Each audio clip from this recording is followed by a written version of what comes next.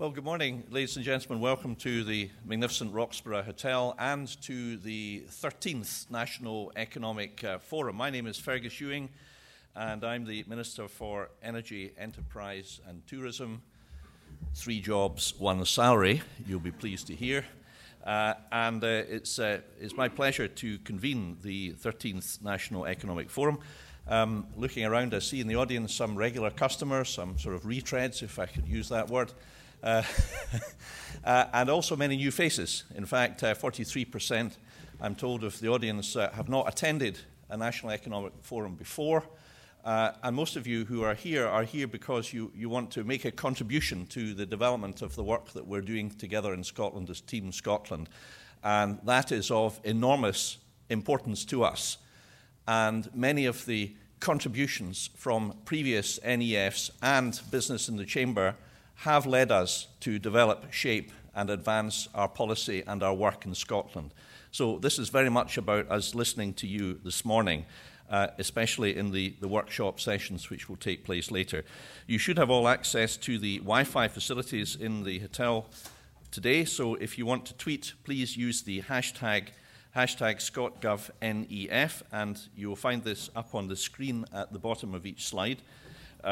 The turnout today, I think, demonstrates the strong interest in the work that we are doing together, and the forum brings together government at national and local level, as well as industry, academia, and the third sector.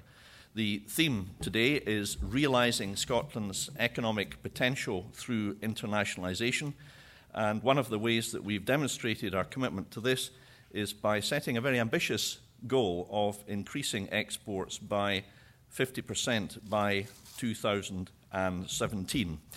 I should also say that to those of you who haven't engaged with us already, that the Scottish Government ministers are very much open to meet all of you. Our door is open, our office is open to meet you. After all, you pay for us, you pay for the door, and you pay for the office. So we are here to work with you and engage with you as appropriate, as our enterprise network, who are well represented here today, especially Dr. Lena Wilson and Anne McCall, respectively the Chief Executives of Scottish Enterprise and Highlands and Islands Enterprise. Now, shortly we will hear from our keynote business speaker, who was to be James Watt of BrewDog. James cannot be with us here today because of the very, very good excuse that his wife, Joanna, has delivered their first daughter yesterday, Evie. So a round of applause for the latest Scottish citizen. But we are extremely grateful that Martin Dickie, the co-founder of BrewDog, has stepped up to the plate and into the place of James and will be speaking later on today about the growth of BrewDog and the key challenges the company faced in exporting and their approach to accessing new markets. Later in the morning we will have 4 discussion groups, each looking at various different aspects of internationalisation and exports. We do follow Chatham House rules at the forum, so if you are tweeting, please make all your tweets as discreet as we would like them to be. No extraneous references to dictators in any part of the world or anything like that. Goni no do that, as we would say. But seriously, it is Chatham House session today so that we can all get the maximum out of it. So, to start off the day, ladies and gentlemen, it's my great pleasure to ask you to invite and welcome the First Minister of Scotland to the stage, Alex Salmond.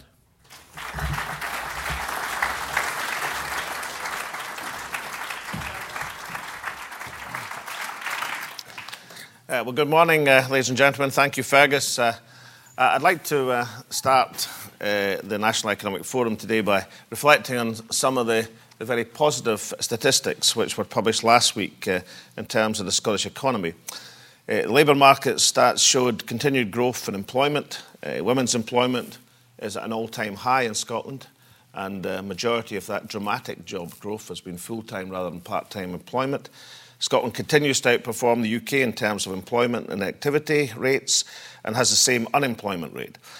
Another report highlighted that tourism spending in Scotland has increased by 20% in 2013, and the Ernst & Young Business Attractiveness Survey, the annual survey, showed a rise of 8% in the number of inward investment projects coming to Scotland last year, reaching their highest level since 1997 and second only to London across these islands. Now, one of the things that flurry of statistics demonstrate is what's called the halo effect. The benefits of significant and positive international attention focused on Scotland due to major events such as the Ryder Cup, the Year of Homecoming, and of course the Commonwealth Games. And then there's another event that people comment on from time to time. Now, I'm interested in this because it was actually the Chancellor of the Exchequer told the BBC in the northeast of Scotland, actually, in November 2011. Let me quote him exactly. He said, "I think uncertainty is damaging investment in Scotland.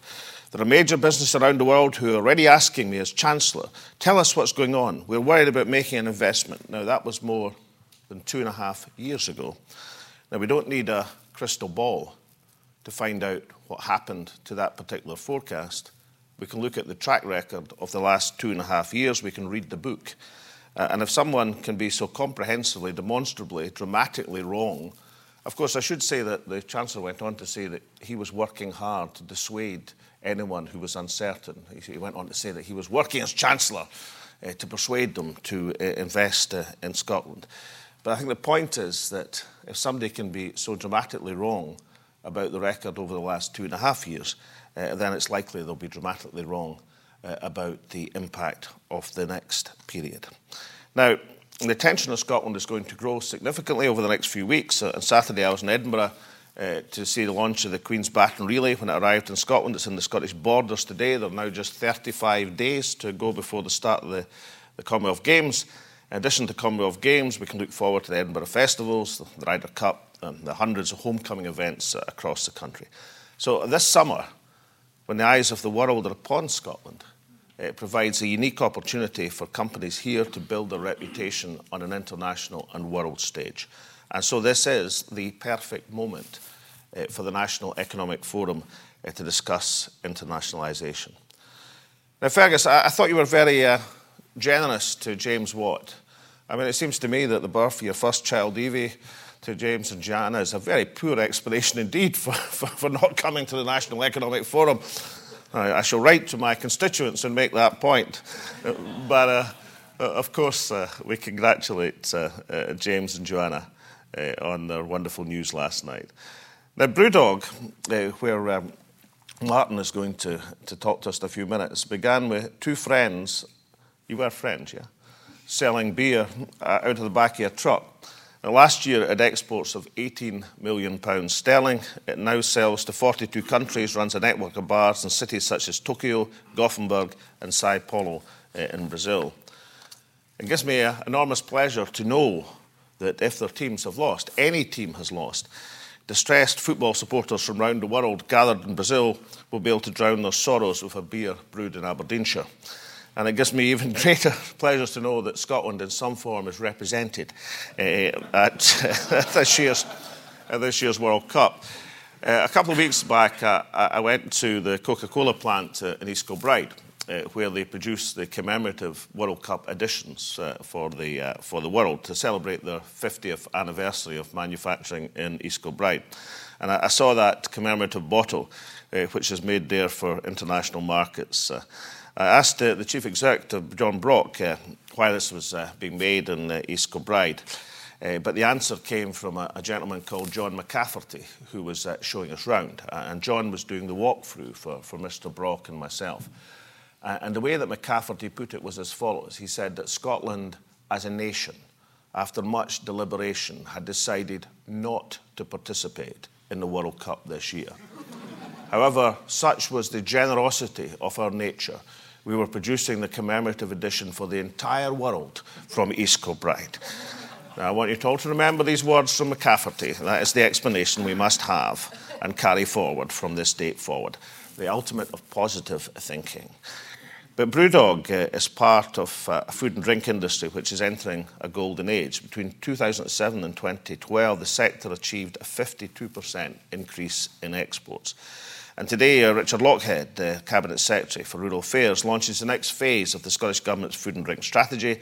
It shows that the industry itself is determined to build on these successes, aiming for a further 40% increase in exports by 2017. So there's no doubt that Scottish companies can and do prosper in international markets. But there are many, many ways in which we could do better. In particular, Scotland's exporting companies tend to be too concentrated, narrowly into certain sectors, both in terms of the number of companies who export and indeed that range of sectors that they come from. Only 13%, 1/3, of our small and medium-sized companies export internationally. In the Nordic countries, the corresponding figure would be around 30%. And the exports that we make are too narrowly focused in terms of countries we sell to. They're concentrated in traditional markets, while sales to Brazil, despite BrewDog's best efforts, Russia, India and China account for just 5.5% of our total international exports. So closing the gap with other comparable countries and looking to new and expanding markets will be essential to meeting that target to increase exports by 50%, international exports by 50% by 2017.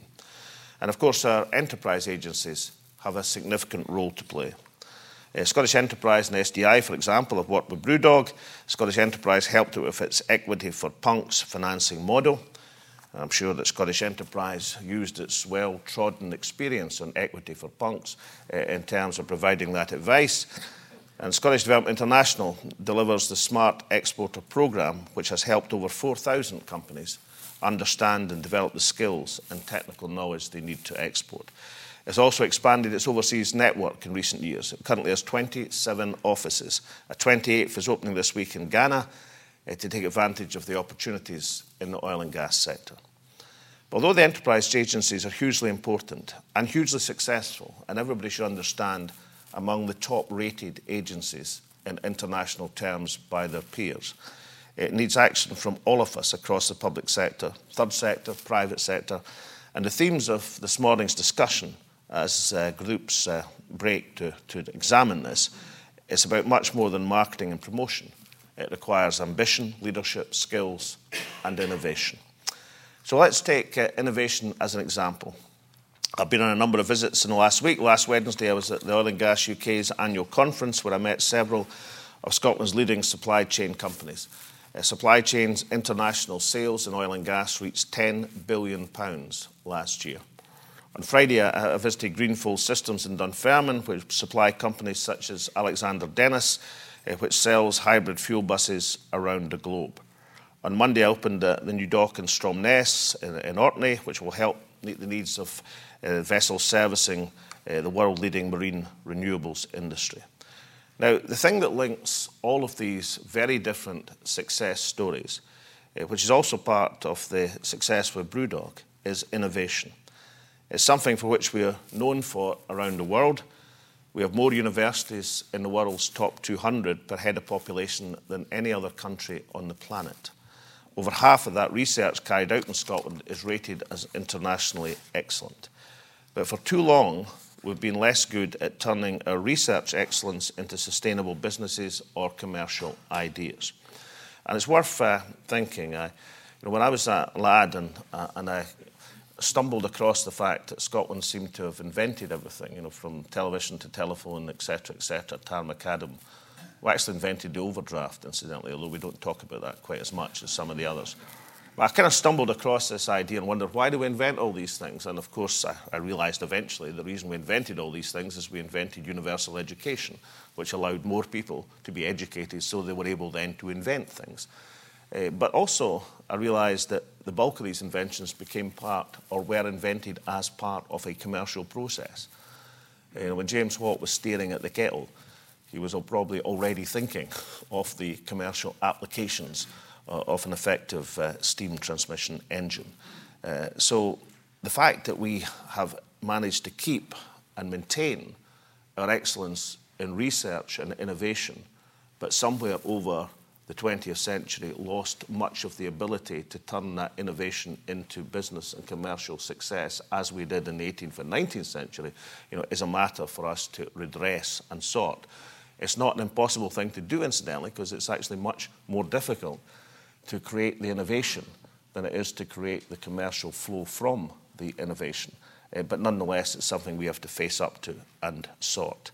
So that's why Scottish Enterprise is making support for innovation and research and development a key part of the support it offers to Scottish companies as they become international. Now, Justine Ewing, the Chief Executive of the Digital Health Institute, is facilitating the session on innovation at the forum today. The Digital Health Institute explores how to use new technologies to help us care for people in their homes rather than in hospitals. By doing so, it facilitates independent living. Importantly, it brings companies and universities together, helping to address the problem of commercialising our inventions, or the opportunity, we should say, of commercialising invention. It's one of 4 innovation centres the Scottish Government has opened. We plan to open 4 more over the next year. Industrialisation is the next thing I want to refer to. The reason I was in Dunfermline on Friday was to launch a report setting out how an independent Scotland could reindustrialise the country. Innovation is central to that approach. We aim to establish the Scottish Innovation Agency together with a business development bank. We plan to launch a huge export promotion campaign based on a network of 70, 90 overseas offices, as opposed to 28 we're about to have this week. In the long run, and this is really, really important, a 50% rise in exports would likely increase employment in Scotland by 100,000. So a 50% rise in exports, a 100,000 increase in employment. Crucially, those initiatives will be part of a coordinated national plan which includes a commitment to gender equality, investment in skills, improved access to finance, and a partnership approach to industrial relations, because each and every one of these things are interconnected. Friday's paper was about industrialisation. Boosting manufacturing will in itself be good for exports. Manufacturing currently makes up 12% of our economic output, but 59% of our exports. And as companies export, they become exposed to new ideas, new working practices, and they innovate more. That virtuous cycle develops. And any analysis of industrialisation or internationalisation forces us to reflect some of the other challenges and opportunities that Scotland faces. In 2011, our onshore productivity, that's excluding oil and gas, was 9% lower than Sweden, 12% lower than Denmark, 15% lower than Germany. Increasing and sustaining productivity growth, even if we did it by just 0.3 percentage points, could help close that gap and produce an additional $2.4 billion a year in tax receipts by 2030. Increasing our employment rate by 3.3 percentage points would move Scotland up to the level of the top 5 performing countries in the OECD and increase revenues by $1.3 billion a year. And increasing our population by 6.2%, that's in just over a decade, would sustain the better dependency ratio we have at the present moment, and that 6.2% is less than the projected growth for the UK as a whole. That would increase revenues by $1.5 billion a year by 2030. And collectively, as I pointed out, if we do that, not because something will be given or handed to us on a plate, but if we set ourselves a target on productivity, on balancing the population, the working age population with the total population, if we set ourselves a target on increase in employment that come from that, then collectively that represents a substantial boost of $5 billion a year in tax revenues by 2030 over a period of time working together to build the economy to a new level of prosperity. Now, not everyone here agrees with the argument we need the powers of independence to address deep-seated challenges. I understand that fact, I respect it. But one of the great advantages of this extraordinary year for Scotland is we get the opportunity to focus on things that really matter, how we can do better for this country, how we can improve our situation. I'll tell you what's really important. That is that this is an argument which can focus on what we do to improve our situation over a period of time.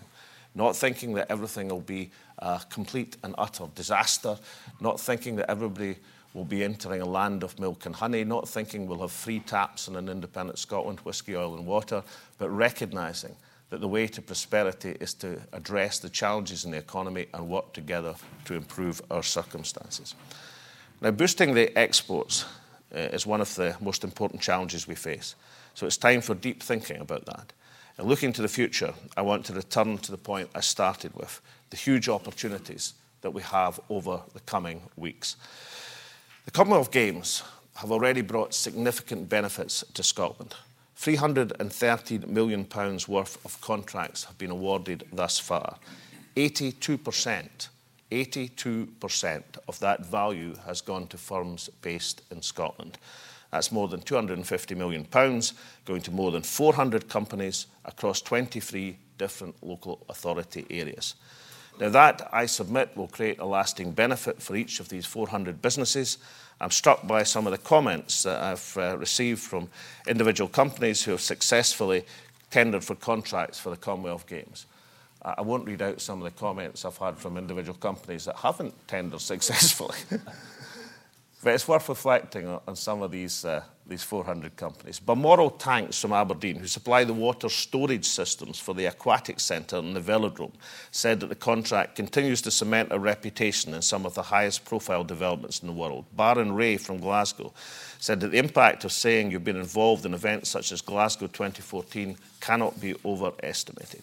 And that message has been clear from many, many of the successful companies who are part of the Games experience. But we're taking other steps to ensure the economic benefits of the Commonwealth Games last well beyond this year. After all, Commonwealth countries import around £1.3 trillion of goods and services. That figure will increase because the Commonwealth includes some of the fastest growing economies in the world. Yet Scotland exports to this £1.3 trillion demand block less than £1.8 billion a year. That's less than 10% of our total exports to a group of countries who have an association with us and who have some of the fastest growing economies of the world in their number. So showcasing Scotland, Scotland's largest ever food and drink event for major buyers, will be held at Dunblane 2 days before the Games start. The next day, on the 22nd July, a major business conference will begin at Glasgow University. It will bring together business and political leaders from across the Commonwealth. In addition to that, Glasgow City Hall's an old fruit market, together with Innivo House nearby, will be transformed into Scotland House for the duration of the Games. And Scotland House will be the hub for celebrating Scotland's cultural, sporting success, which we absolutely expect, and of course the business potential, which we want to grow. I'm particularly pleased about the old fruit market, because 7 years ago, when we won the Games in Sri Lanka, that was the centre of the Glasgow celebrations as they waited with bated breath for the successful announcement which transpired. And I rather like the idea of the venue which was the focus for public celebration in the Games itself will be one of the venues for business growth, which will be associated with the contacts made and the opportunities of the Games. Today we're announcing the programme of events for Scotland House. Every day will focus on a key growth sector for Scotland, for example, food and drink, energy, financial services, life sciences. The programme has been created to encourage long-term trade and investment. It's to ensure that businesses make the most of the great opportunities that the Games will bring. Now that Scotland House programme, together with the Commonwealth Games Business Conference and the Showcasing Scotland event, enables Scottish businesses to show their talent and creativity to the Commonwealth and to the world. I think it will create and help to sustain a lasting legacy for trade, investment and for jobs. Ladies and gentlemen, in conclusion, this summer it provides Scotland with a massive opportunity. For companies who export, it's an opportunity to expand. For those who don't, it's a good reason to consider making the move into overseas markets. For every one of us, it's a chance to build. It's a chance to benefit from Scotland's enhanced international reputation, and that reputation to sustain it for creativity and for excellence. I had a word with a guy who does the index, Arholt, the academic who does the country reputation index a few months back. And Scotland rates as a nation, as a stateless nation, very high on that index in terms of reputation. But one point he makes in terms of the countries which are at the top of that international reputation index, which has an enhanced effect on the goods and services they provide, is that you should judge, and they are judged, on how useful they can claim to be to other countries. Not how great or big or strong militarily or whether they have global domination, but how useful they are. And as we, as individual companies or as our country, present ourselves to that international marketplace, each and every company to be successful, this country to be successful, should present itself on how useful we are to the economy, to the culture, to the interrelationships, to the rest of humanity. So for all of us, it's a chance to build and benefit from that growing international reputation. And by creating a more internationalized economy, we can also build a more balanced, more sustainable, and more prosperous economy at home. That's a big ambition, a worthwhile ambition. I hope the discussions at today's forum will go a substantial way to helping us maximise that potential. I wish all of you all the best for an extremely productive morning. Thank you very much.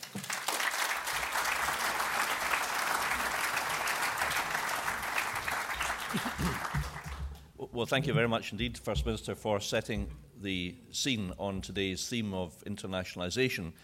Just also mention that the Commonwealth Games procurement is also providing substantial work for a number of supported employment businesses, i.e. businesses where over 50% of the employees have a disability, and that's part of a drive to use our influence in the public and private sectors to ensure that people who are working and have a disability have the dignity and respect of a job as well. And the Commonwealth Games is playing its part on that too. Ladies and gentlemen, the second main speaker of this NEF is a young fellow who, with his friend James Watt, set up BrewDog just in 2007, 7 years ago, from scratch in a small unit. What they have achieved, as the First Minister has briefly outlined, is surely nothing short of an exemplar to all young people who have the desire to be entrepreneurs and to set up their own business in Scotland. And we are especially grateful that Martin Dickie has come along today at very short notice to, in the circumstances explained. So it's my great pleasure to ask Martin Dickie to address you, ladies and gentlemen, this morning. Martin.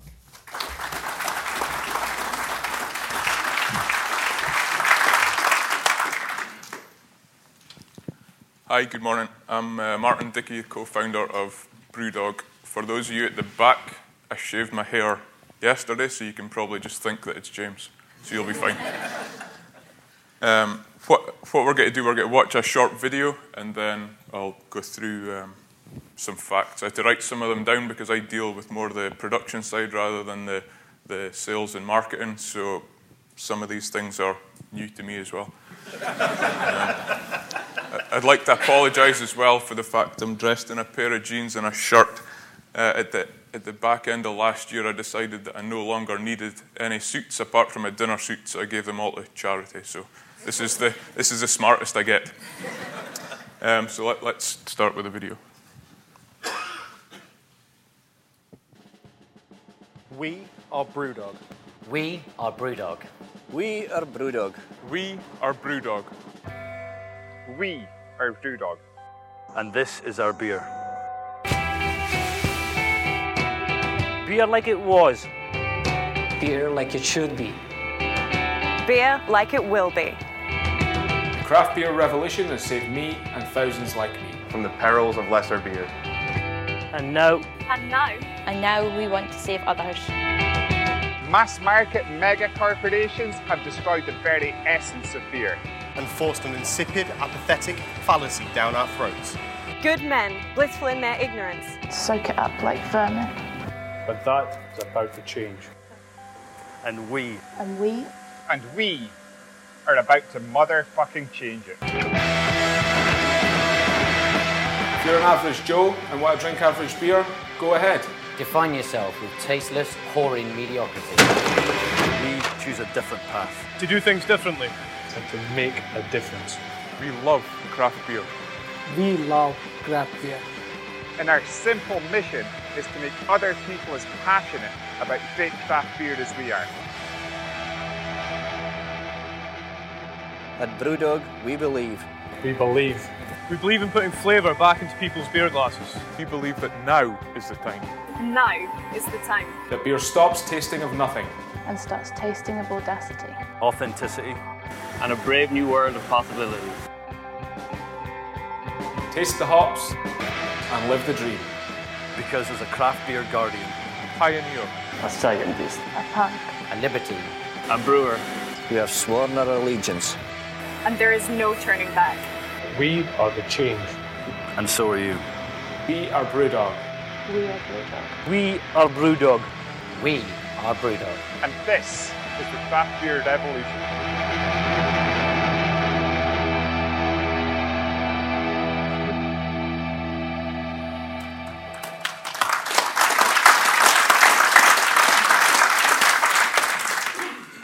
Okay, so it's just a quick video so you can see a little bit about what we're trying to do. Also a few images of the brewery as well to kind of put things into context. I'll start at the start and we'll run through it quickly. Back in 2007, James and myself decided that we couldn't find the beer that we like to drink, so the only way to remedy that was to actually make it ourselves. So 2 guys that were 24 with a dog didn't know any better. We decided that we'd set up a brewery in Fraserburgh.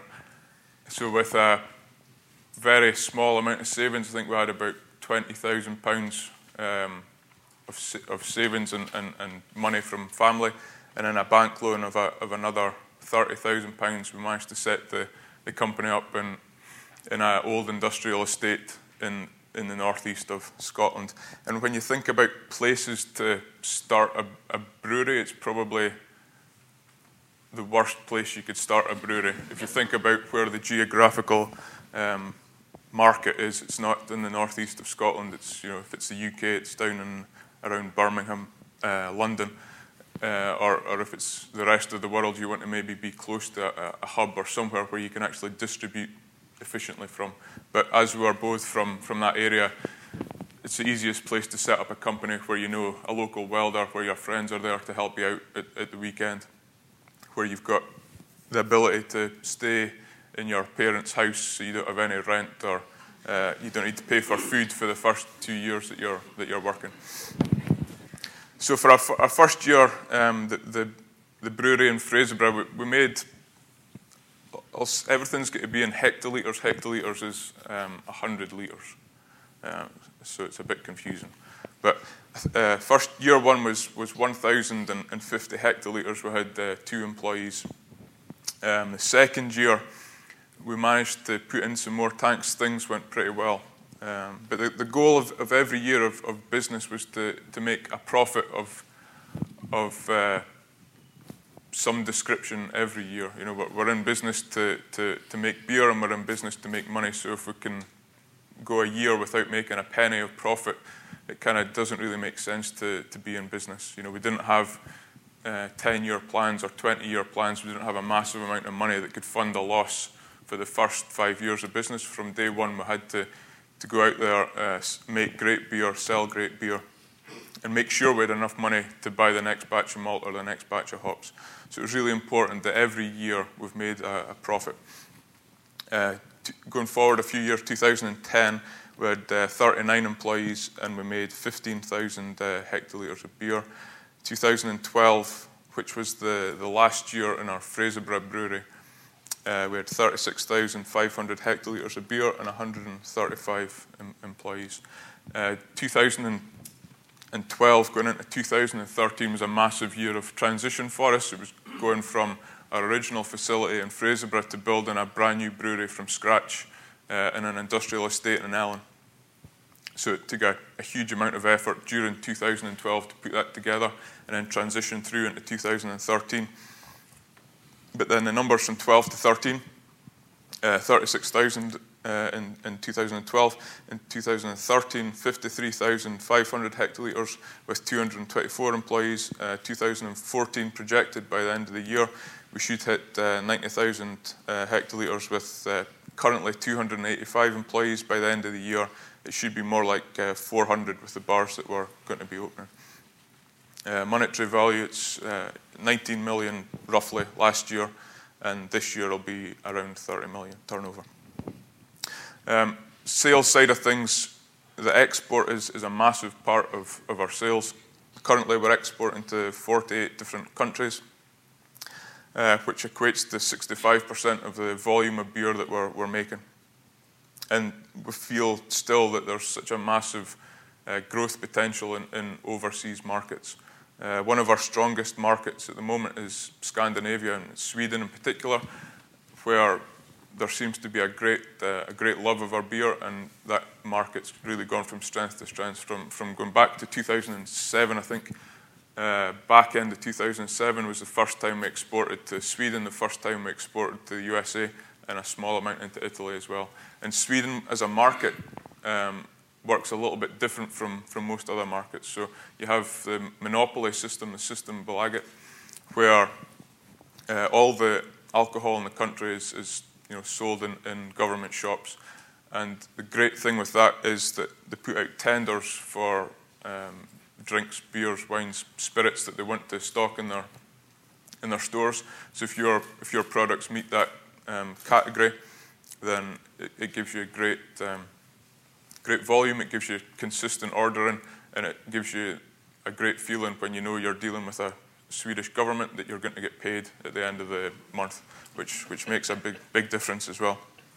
A lot of our other markets have grown really well, quite organically. So somewhere like Italy, for example, the first order they took back in late 2007, early 2008 was a mixed pallet of beer. And then steadily from then until where we are today, it's gone from one pallet 1 month to maybe one pallet every month, to 2 pallets to a half container to a full container. And now we're sending about 3 to 4 containers a month to Italy. And that market, again, is going from strength to strength. And I think with what we did as a company in terms of what we're doing with the beer market, we're not making the same beer as everyone else. We're making a beer that's completely different, that really challenges people's perception about what beer can be.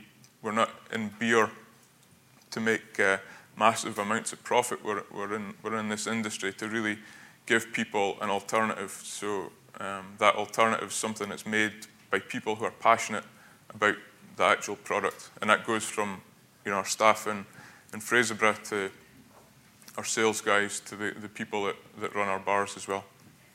And I think that point of difference is something that consumers really grasp and really kind of love about our company as well. The fact that we go out of our way to make beers that really inspire us, that interest us, hopefully translates to something that someone in Italy or someone in Japan feels the same way. So a beer that actually they look forward to coming home and drinking, or a beer that they know is going to be released in 3 months, and they spend 2 months with their name on a waiting list waiting for that beer to come out. It's a little bit different to how the beer industry works traditionally. In terms of bars, we opened our first bar in 2010 in Aberdeen. I guess the same lines as why we opened the brewery, because we wanted somewhere to drink our beer at the weekend rather than going to the bar that we would usually go to. We wanted somewhere that specialised in great beer, and where the bar staff in particular were massively knowledgeable about beer and took a little bit of time to explain to people who maybe didn't know so much about beer. Invite them in, try a sample of that. This is, it could be our Punk IPA made with 100%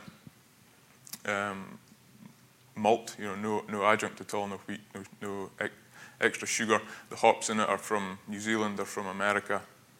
Gives the beer a massive fruity, hoppy, citrus, bitter, grapefruit taste. And the great thing about having bars in particular was you would see someone in who's new to beer, and then you try and maybe our lager or our pale ale, and then 6 months later you go back into the bar and they're sitting there with one of our most challenging beers. So whether it's a big imperial stout that's aged with chocolate and chili in a whiskey cask for 6 months, but you can just see the way people actually get into understanding about beer, and then they start to love and appreciate the flavours, the textures, the tastes that are in there, and the time and effort that we go into making the beer as well.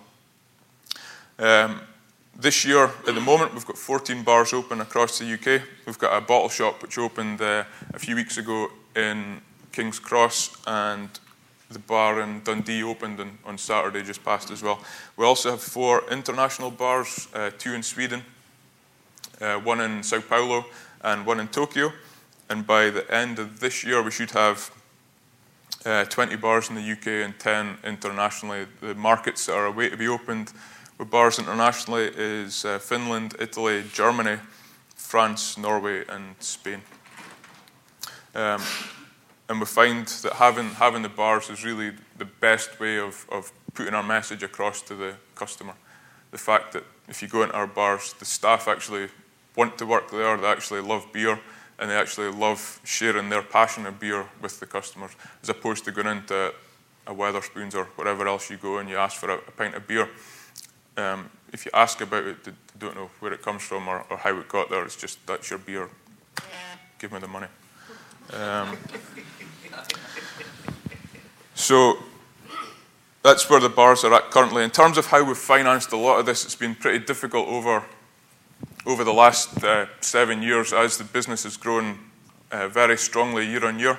It means that it's actually eating a lot of money as the business grows in terms of working capital, but also in terms of new equipment investment that we had to make. So one of the biggest things that's helped us achieve what we have today is the Equity for Punks idea, which is where we've sold shares in our company, small shares in our company, to a lot of people who, the majority of whom are massive beer fans. But in terms of our investment, it's been a pretty sound investment as well.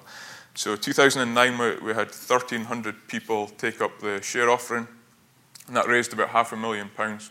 In 2011 was the second time we did it, and we raised £2.2 million with 5,500 shareholder total. The last one we did finished in December, Equity for Punks 3, which now means that we've got 14,208 shareholders and a total amount of just over £7 million that we've raised through that scheme. And that's allowed us to build our new brewery in Ellen. It's allowed us to really secure and push on with what we're doing in the bar side of things, and we've just finished building a new warehouse in Ellen as well. Our AGM is actually this Saturday in Aberdeen, where there's around 4,000 shareholders coming up to Aberdeen for the weekend to listen to our financial report stroke party. The numbers last about half an hour, and then the rest of it's beer tastings, having fun, and listening to some bands as well. So that's held in the AECC, and it's a great thing for us to have, and a great thing to get people in Aberdeen for a weekend and spend a bit of money there while they're there. But in terms of what the Equity for Punks has done, it's built a community that we have that love our company. They're our biggest fans, but they're also our biggest critics as well, which is really good. So we have a forum where all our shareholders can log on and leave comments, what they like, what they don't like, where we think we can improve. Also their experiences in our bars. So it really helps to keep us on top of our game and make sure as a company we're continually improving. Other things that are happening, there's the BrewDog show, where I guess if we're talking exports, James and myself have exported ourselves to America. So we have a show in America called BrewDogs, which is on the Esquire network. The first season was last September.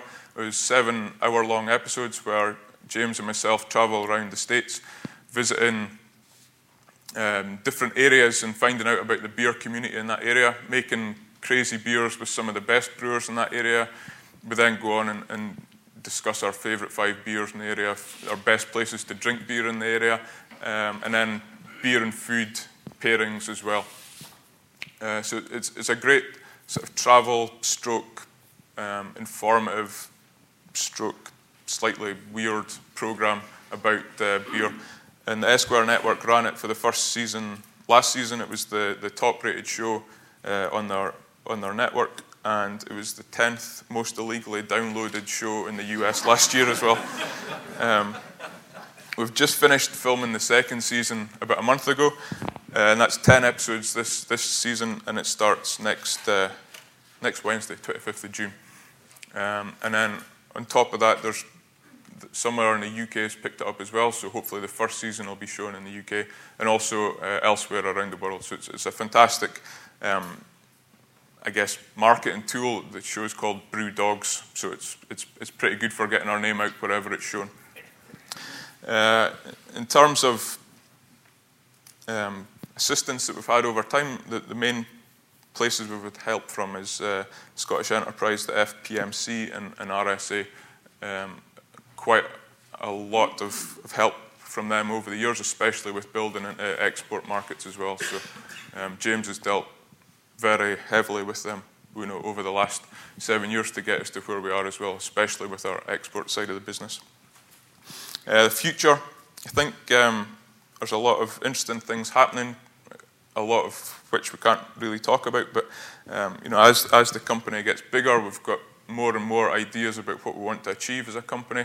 The biggest thing for us is always continually improving our beer. A lot of people think, as you go from a small brewery into a big brewery, that it's all about efficiencies and watering beer down and making beer cheaper so you get more money at the end of it. The actual fact, for us anyway, is that it allows us to utilize some of the best technology in the world to make beer better than we've ever made it before. So it's not really a case of watering down your product as you go. It's a case of being able to make beer more consistently and more flavorful than we've ever made it.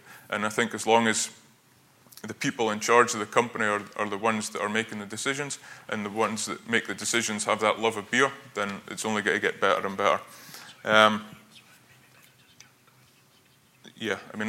That's pretty much it. I've probably gone over time, but if you've got, I think we'll have some questions in a bit. Okay, thanks.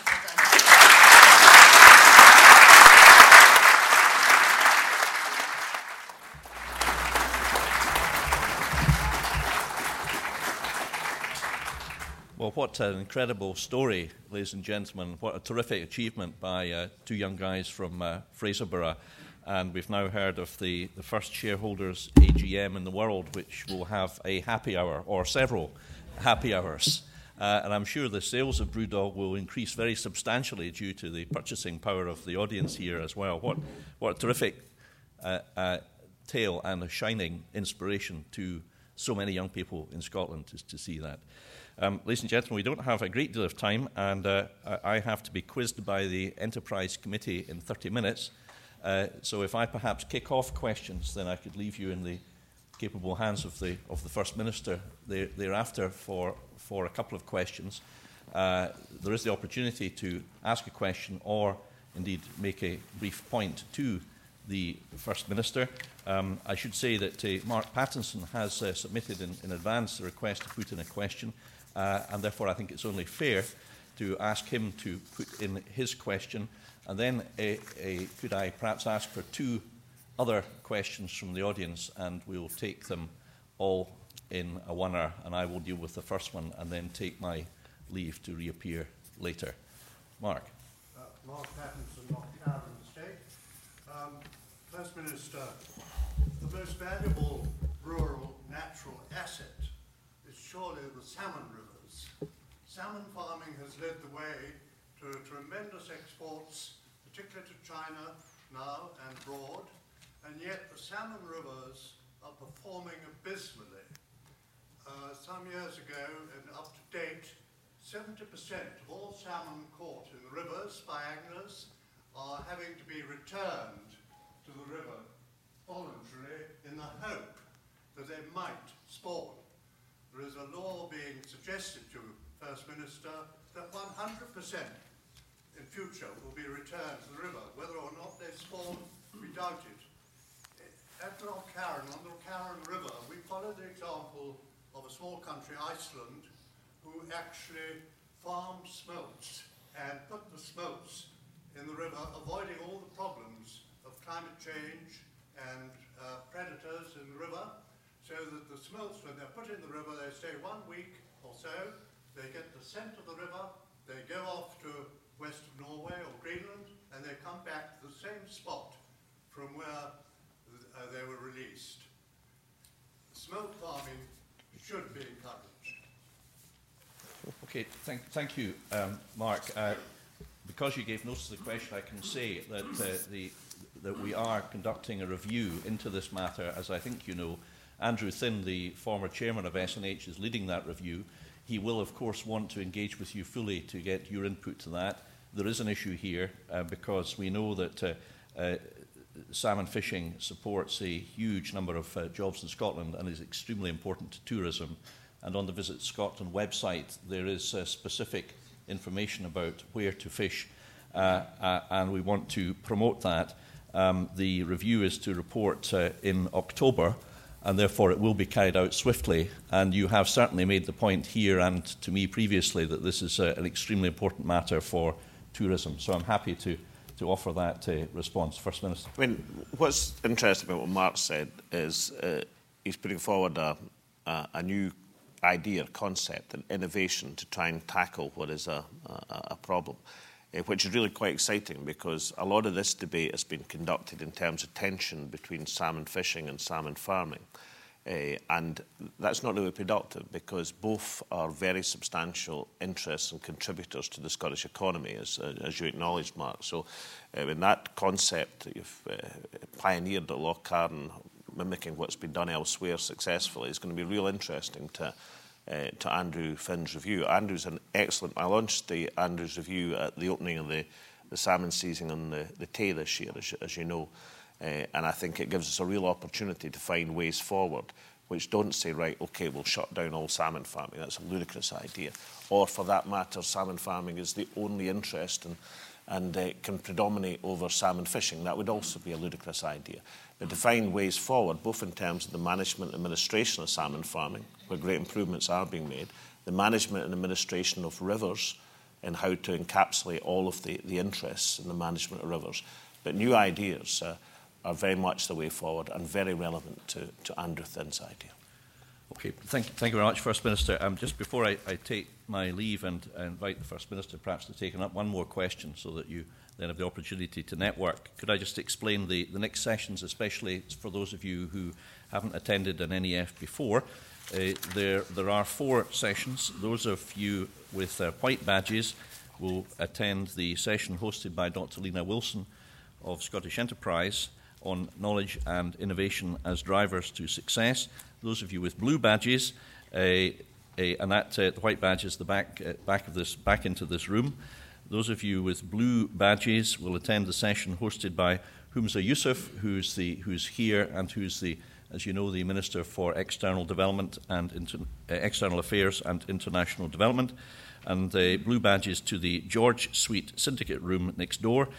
Those of you with red badges attending the session hosted by Derek Mackay, the Minister for Local Government Planning, please go to the Club Lounge QC, which is on the opposite side of the courtyard and atrium. And those of you with yellow badges attending the session hosted by Anne McCall, Chief Executive of SDI, would go to the Consort Suite downstairs. And the sessions will begin at 10:35 sharp. And please return here to the main Q&A session at 5 to 12, where John Swinney, who is also being grilled as we speak by the Finance Committee, will be back to address you, and also other ministers there will then collectively answer any further questions that you may have. So please accept my apologies, and I will see you later. Fergus, that's another totally flimsy excuse for removing yourself just because you get censured by a parliamentary committee. Absolutely. Walk out in abject shame, Mr. Ewing. What I suggest we do to keep up to Fergus's timetable, let's take 3 quick-fire questions together. I'm going to try and give Martin here a chance because there's some absolutely fascinating stuff in the presentation. Sir, say who you are. I mean, I know who you are, but tell everybody else. Hi, John McGlynn, founder of Erling Group. Martin, I think that was a fascinating insight as to how a small, innovative company is leading Scotland and the world. The one thing I would ask you to comment on is what advice would you give to smaller companies who are starting up today who can benefit from some of the innovative things, particularly your funding programme, which I thought was absolute genius. Somebody spent the last 2 months going around pension funds around the world. I think the way you've done that is phenomenal, and I think we should really try and get that message out to other companies who need to get innovative funding models. So well done for that. Thanks, John. Next question, again at the front, and then I'll come to this gentleman forward back. Thanks, Ross Martin, SCDI. Martin, I'm interested in mindset, and particularly coming from a small town where too often it's the case our young people haven't got that international outlook, and I'm interested to see whether your entrepreneurial mindset came before the internationalised aspect, or whether the international outlook developed your entrepreneurial mindset. Okay, and this gentleman 4 rows back, just there, yeah. I've not got my glasses on, incidentally. Martin Ian Scott, 1001 Enterprising Scots. The technical term for your marketing plan was ballsy. Did you ever flinch from that and be classically Scottish and go, oh, maybe we shouldn't do this? No.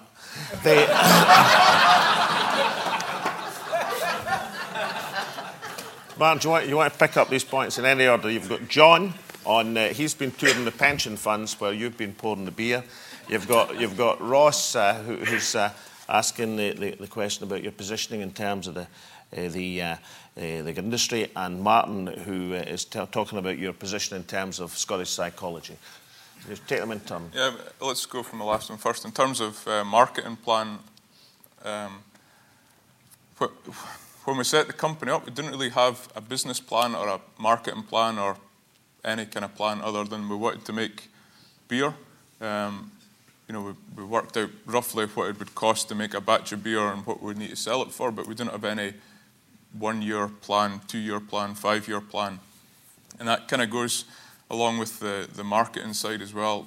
I mean, when we decided eventually on a name or how we would put ourselves forward, I guess it was a reflection of James and myself at that time. We were fairly young. We were 24 when we started the company, and I guess when BrewDog's image and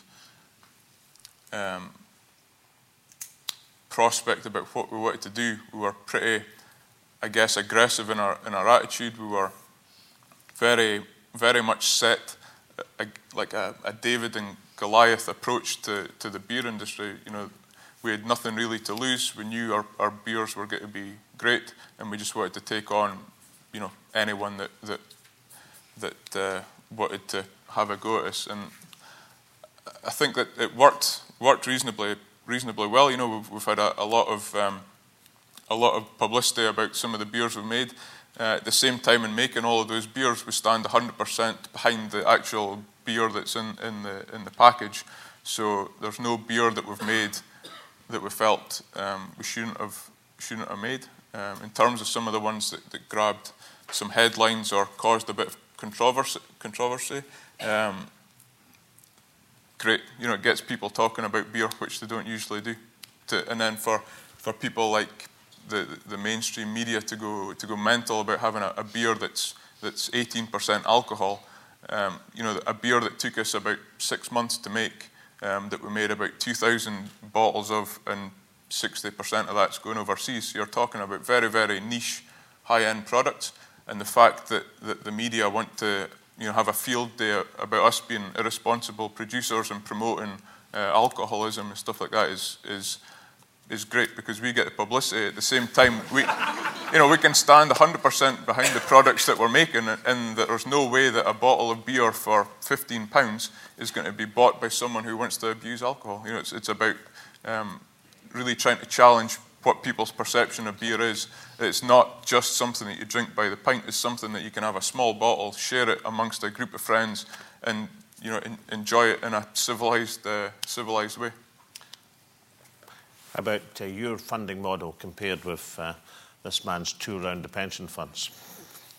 Yeah, I mean, funding has been very difficult for us, and we looked at several ways of getting money as the company began to grow. I mean, at one point we considered angel investment to help us out. The way it actually went as a company, in 2008, we had an American importer, a company called, at It's changed a few times, but basically it's the people who own Anchor Brewing and Distilling Company in San Francisco. They were our importer at that time, and we sold about 12% of the company to them in 2008, which gave us, the money we needed at that time to fund the growth at that stage. But from 2008 to 2009, you pretty quickly realise that money doesn't go very far. You've spent it, you've bought more tanks, and then you're in the same position again. It's like, how do you get that next step forward without continually selling huge chunks of your company? And that was where the Equity for Punk thing really works brilliantly for us.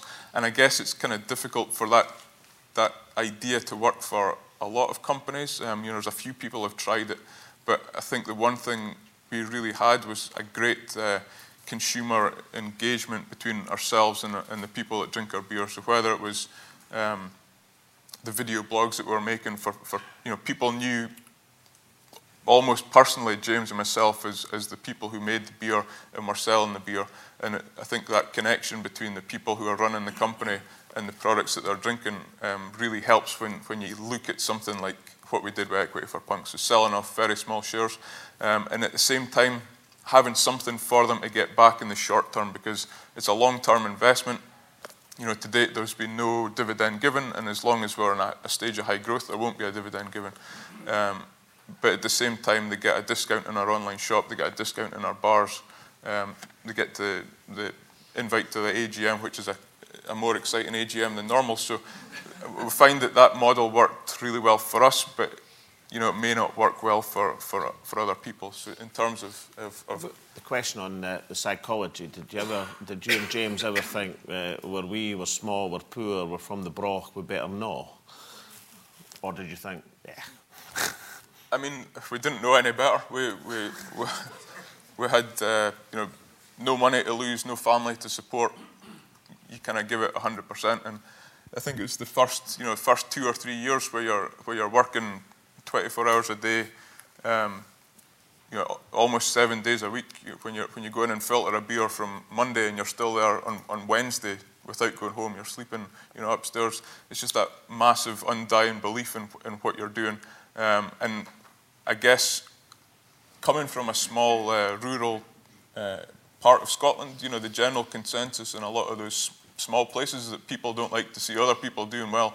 So you can get quite often, as well as a lot of support, a little bit of people who don't want to support you, who want to try and put little barriers in your way to stop you succeeding.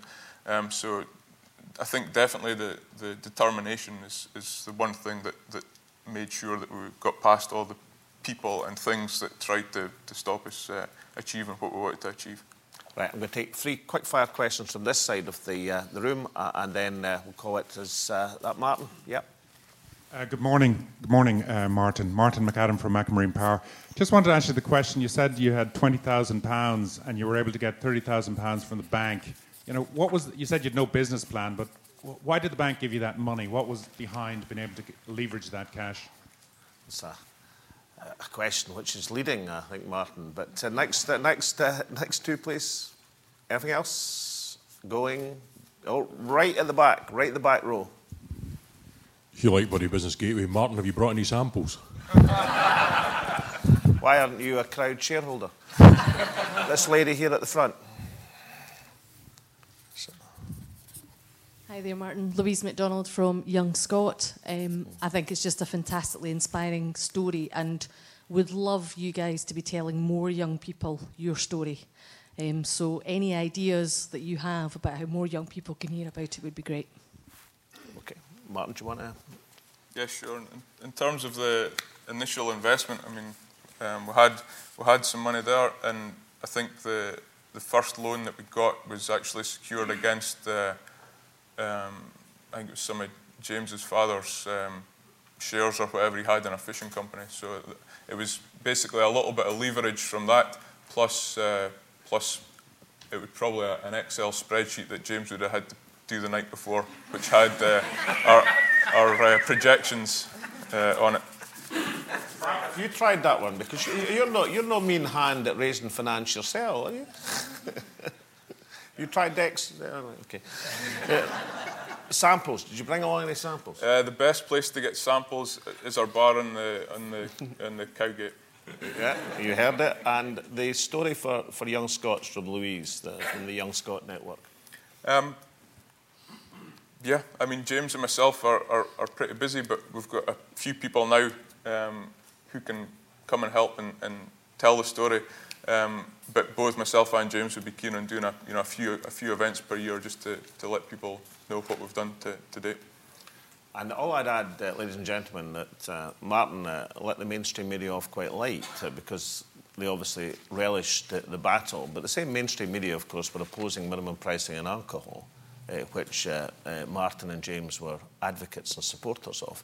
Partly because, of course, their stuff's no touch by minimum pricing, but nonetheless... But nonetheless, it's an interesting contrast in people's consistency of views across these matters. Listen, that's been an enlivening. Good luck for the rest of the day. It's going to be a great programme. But can we give our best wishes to James and our great thanks to Martin?